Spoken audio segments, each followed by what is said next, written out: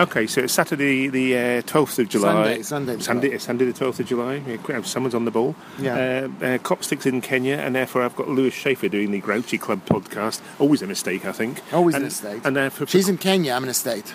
Yeah, hey. And for quirky reasons, we decided to do this in Blackfriars Station, halfway across the River Thames. Not for quirky reasons. It's halfway between me and you, John. I live in South London, and you live in beyond. I didn't like to point out I was better than you living in North London, but there you go. Anyway, so you're doing a play at the Edinburgh Fringe. I am. How amazing is that? Well, I'm not doing a play. I'm rehearsing for a play. They still have a chance to fire me. The last play I was in, they fired me. What was that last play you were in? Well, I say that I was in The Odd Couple, but I was in another play. I'm trying to remember what play it was. You Can't Take It With You? No, I don't remember. But I had a musical singing role, and they auditioned me for speaking, that's a regular speaking part, and then when I met the guy who was doing the music, he fired me. And I remember that walk home at night from Great Neck North Senior High School back to my house in Great Neck when I was living in Great Neck, and I was crying. Oh, bless. Yeah. Why do you say you were in The Odd Couple? Well, because I think that was the last one that I did. I'm not sure. I think I was 17 years old, and I haven't done a play since. Well, which part did you play? Because all the men in The Odd Couple are actually quite old, aren't they? Yeah, well, we were high school people. Of course you got to play. You can't just play young people. Oh, it's a school play? It was a school play. It wasn't like a regular play. It was a high school play. You decided... I was Roy. If you want to live, if you're a nerd out there and you know plays...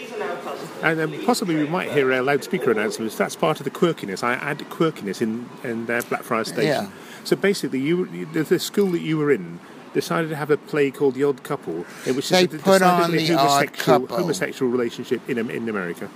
I don't think it was. We did. At the time, I don't think people knew that it was about a gay relationship, and maybe it's not even about people being gay in The Odd Couple, but it could be.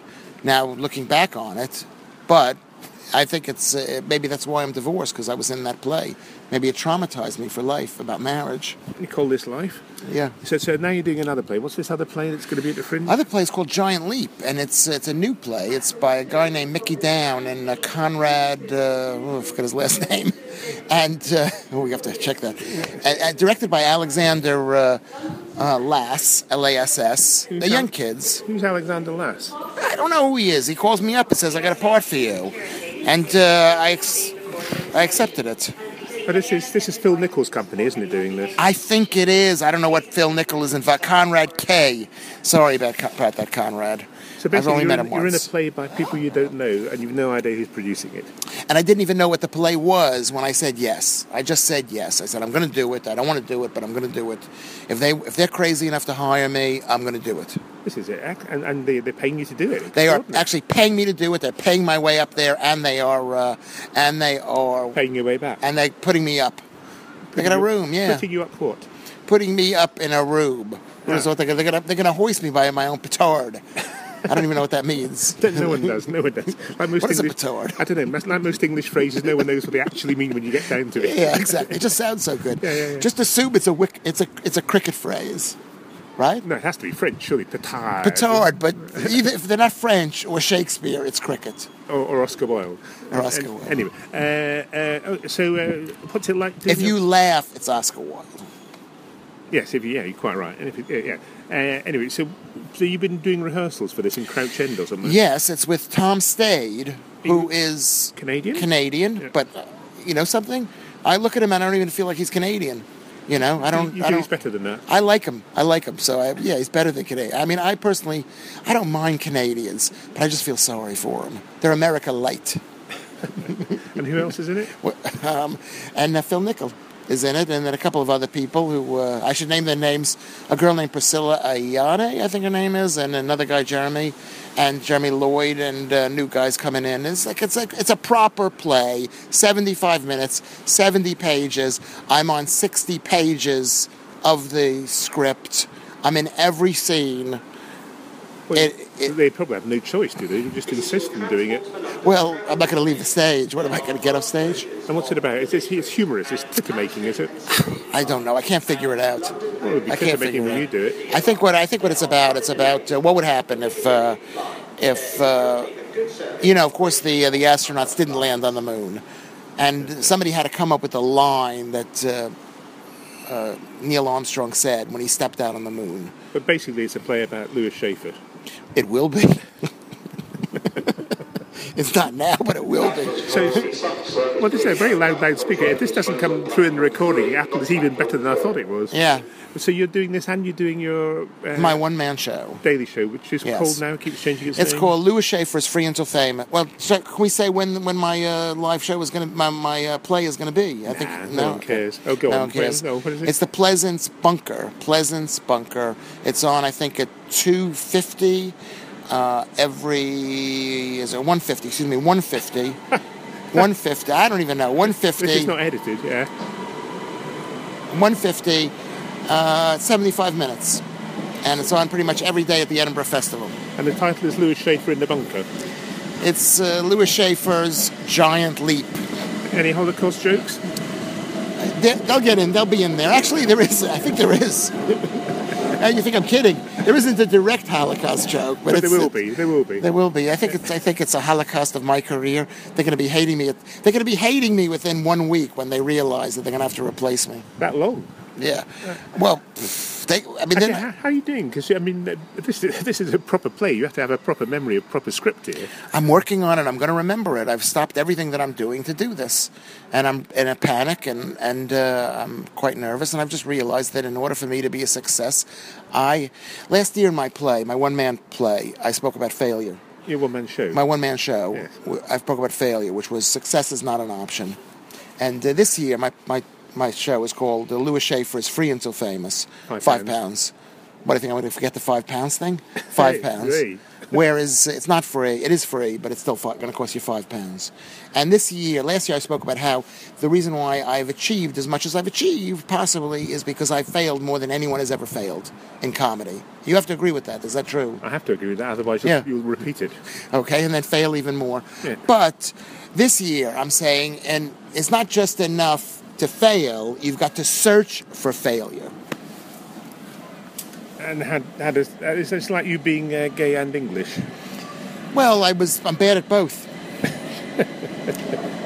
But this play is basically me seeking out, even though the guy came to me, is saying yes to a situation which there is a very high probability of me failing.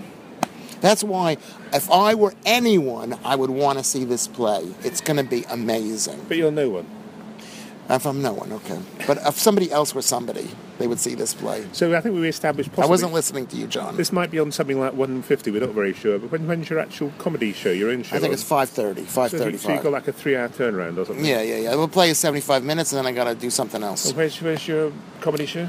Comedy show's over at the prestigious. You've forgotten. Just the Tonic. No, I know. Just the Tonic Community Center. I'm losing my mind. I'm not as bright as I used to be, John. That's what happens. Shine forth. I shine forth. That's right. What about third? My mother would have said, what was first? What's wrong with first? Shine first. We're getting into Abbott and Costello country here. I know, you're always making jokes. You're not funny, John. Is it true? It's true. Is it true? Is that horrible to say? You try to be funny. True. You try to be funny. Yeah. In print, you're funny. No. People sometimes laugh at things I say, then they repeat them to other people, and I think this is a bad idea because the other people will know that it actually wasn't funny. It just seemed funny at the time. Well, you have a distinctive English style of comedy. You bastard! It's a very Scottish. Oh yeah, sorry, I forgot about that. You know what I mean? It's British, whatever that means. You got a distinctive style of goofy double entendre, play on words, irony, all that stuff. All the stuff that really isn't funny. What irony to an American? I can recognize it. That's because in fact East Coast Americans do have a sense of irony. It's West Coast Americans don't understand it. Do you know what? We're not getting into that discussion. So I'm doing my one-man show. It's at the Just the Tonic Grass Market. And which decade is this? Your appearances at the Fringe? No, this is...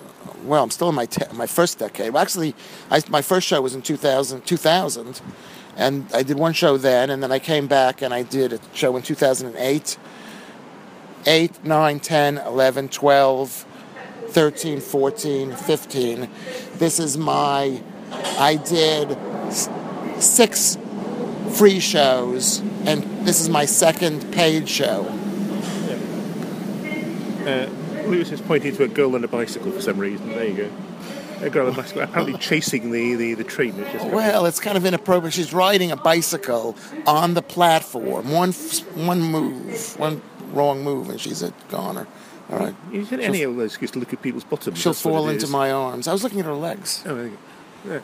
Right, but that's probably it. But we've got to go. We've got to go fill this up now, haven't we? We've done 10 minutes. 10 minutes. Yeah. That's pretty good. That's- Have we done 10 minutes? We've done 10 minutes. We've got another 20 minutes to go. All right. All right. Why don't you slow So- down? So what was it like? What was it like when you? So what changes have you seen in the Fringe? That's always a good one, isn't it? What changes? I've seen the Fringe. Well, now there are a lot more shows. Obviously, there's always more shows. They always say there are too many shows, but if there were too many shows, people wouldn't go up there. I think what's changed in the Fringe, basically, is the cost of participation has gone way down. Down? Well, it's gone up relative to 5 years ago, but it's gone down relative to 10 years ago. Has it? Yeah, because you don't have to pay.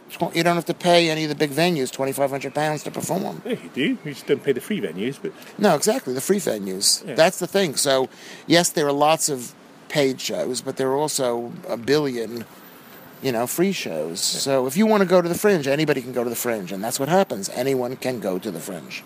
but why have you stopped being free? Your £5 entry. Well, that is a very interesting question, and I forgot the reason. I know there must have been a good reason. The reason I've stopped being free is... Yeah. Oh, no, we're just having a chat. That's okay. Yeah. Okay. We've been trying it for quite a while. No, that's great. Thank you very much. Thank Okay. you. Thanks. An unusually helpful man on Thames Link. Yeah. Extraordinary. That's the second one. This other guy was helpful, too. Yeah.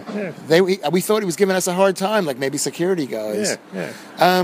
What was your question? I wasn't listening, really. that's Louis Schaefer's line. So, has your act... No, free. You ask, why am I doing a paid show this year? Did I? Yes, you did. I'll Yeah. answer the question that people want to know. I'm doing a paid show because I just think that I think I'm don't worth. know. I don't know why. I just wanted to be different and mess it up. I wanted to mess it up because I knew I'd been basically doing really well with the free shows. Would you admit, John, that I'm like basically very, very famous as doing a free show? Well, assuming people can hear us over this train, you are... what are you pointing at now? I'm pointing out the sparks flying out of the off of the third rail of the train. This is the wrong type of sparks on the track. Yeah. Well, I've absolutely forgot what I was saying there. Why is It's it free? We're professional- talking about free. It's professional, this, isn't it? Stop being. Listen, what you should do, John. You should stop trying. And I hear you with that other one, with Kate. Copstick. Kate Copstick. Never call her And Kate. Never call her Kate Copstick. Yeah. And I hear you with Copstick, and she's always. You and her are trying to outspeed talk each other. One of us needs to decide who's going to speak slowly, and it should be you. Because? Because you're not the comedian. You should try to make me seem like I'm the funny one, an alert one, and a live one. So that should be the Ernie Wise. Whoever that is, yeah. Welcome and Wise. Yeah, okay, I know what you're talking about. Yeah, is that what he used to speak slowly? One person speaks slow, the other person speaks fast. You can be the Ollie, and I can be the... Ollie? Hardy. Ah. No, the Ollie and Harriet. The Ollie and... I can be the fat one. yeah. I'd be just disintegrate here. You're being... Just relax. Everything's fine. Why am I doing a free show? Why do you think I'm doing a free show? Can I just breathe? Why do you think I'm doing a free show? And do you think it's the right move? Because I always ask you your opinion. Why do I think you're doing a free show? Well, I think we've established you're not. Right, why am I not doing... Sorry. What kind of... I've lost it. Why am I doing a paid show, John? And do you think it's going to work out for the best? I think it'll work out. You'll get a fiver. I'll get a fiver, but do you think enough people will come? Because Well, only one person has to come for you to get a fiver. Right, but do you think enough people will come to match the amount of money I made from last year's show? Are you going? Are we allowed to ask how much money you made from last year's show? No, Yeah. No, I do. No, I report everything because I'm an illegal immigrant. I'm an immigrant, and I'm quite honest and scrupulous with my taxes. I made about £2 a person, £2.30 a person for that. Okay. Yeah. Yeah. And Wow. Is that okay? Or do you think it's okay? yeah, well, I think people used to make about £3 when the free fringe started. God Yeah. Almighty, when the free shows started off at the Fringe. I just made up that number, £2, because I wanted the Inland Revenue not to think I was doing better. But I think it's gone down slightly. I'm not even over the joking. years. Did you hear the story about Steve Rubell, where he joked about how much money he was making at Studio 54? Yeah. He was on a television program, and he joked about it, and then they investigated him. And Put him in jail. The Inland Revenue, not the Inland, the IRS. Now, you've been very quiet about you doing a tour of Britain, which is terribly successful. But you've been It going, is very successful. How many venues have you been? I've done 45 venues, and I've done about 20 so far, and I got another 20 to go, and I'm going This is off over to... the course of a year, isn't it? I'm going to Darlington and South Shields and Guildford and Exmouth, and I was going to York, but that's been cancelled because I need the rehearsal time. And these are all art centres. Art centres and theatres, yeah. And you did it all yourself? I don't want to say what I did. I organized myself. I'm not saying it's very hard to do. It was one of the hardest things I've ever done. Yeah. And to be honest with you, I was so proud of myself after I did it. I basically did bugger all, if I can use that English term, for the next 6 months, or at least 5 months. And But people have been coming, haven't they? And it must be the first time people have done free shows in art centres, isn't it? yeah, The free principle. I think it is the first time. How do you persuade the art centres to have a free show because they're not getting a split at the box office? Well, sometimes they do. No, they don't. I don't know why they're doing it. I think they're doing it because it just sounds like fun. They know, they've seen me, and they know that no other comedian could do something like this. I think no other comedian is as Desperate. as desperate to do it. That's true. No other comedian is as good as I am who could pull it off, and no other comedian is as bad as I am to charge nothing for it. And they're getting the bar. And they get the bar. They get the bar. Why do we have to discuss my business in front of these people? There are no people. No, I hope to do better this year Than with the last free year. show. And you know something, if I get only one person per buying a ticket to my show, I tell you what I've realized with I'm nothing against the free shows, but I'm just a bit I don't know, I don't want to say bad things. I just wanted to try for something else. Free shows are good. You're going to see some great things. You're going to see some great things. Well, I think the play idea is great because, I mean, the trouble with you is you're not really a television person because you're not gag, which is what they want. They want like 1.5 minute gags. Right. I mean, you're not a storyteller, but you're a long form person, and therefore as a stand up, you're not really a television person. But I mean, you should really be a commentator on documentaries, a social commentator, I think. But if you can get into plays and things like that. Yeah, but I don't understand why you're saying that. The other thing that you said, You're not TV stand-up. Is that Cannon Street station there, the Two Towers? Don't say Twin Towers, it'll just encourage people. I said Two Towers. Yeah, it is. Okay, beautiful. Yeah. It's the most amazing view here. This is perhaps the most beautiful station because it relies not on architecture, but the city. We're like surrounded by glass, and we look out over the Thames at London. It's just spectacular. Okay, go on. You avoided that question. No, very well. I could do. Listen, if you put me on TV for 5 minutes, I would do an interesting 5 minutes. But I think what I do is because I'm not a storyteller. There is a story in my show. My show is a story. It is about a guy who is struggling, but also somewhat successful. Well, what happens if you're a vast success? Your shtick's gone. I'll be a guy who's dealing with I'll never be a vast success. You could be. I don't think I could be now. I never will be. I'm not worried about it. In order for me to... First of all, I'm in the wrong country to be a vast success. Because? Because there's a certain glass limit, whatever, glass ceiling that foreigners have in this country who are Americans. And perhaps Canadians as well. You know? I mean, there's a limit to it. Kermit the Frog did well. Because he was green. And he was an ethnic minority. Is that funny?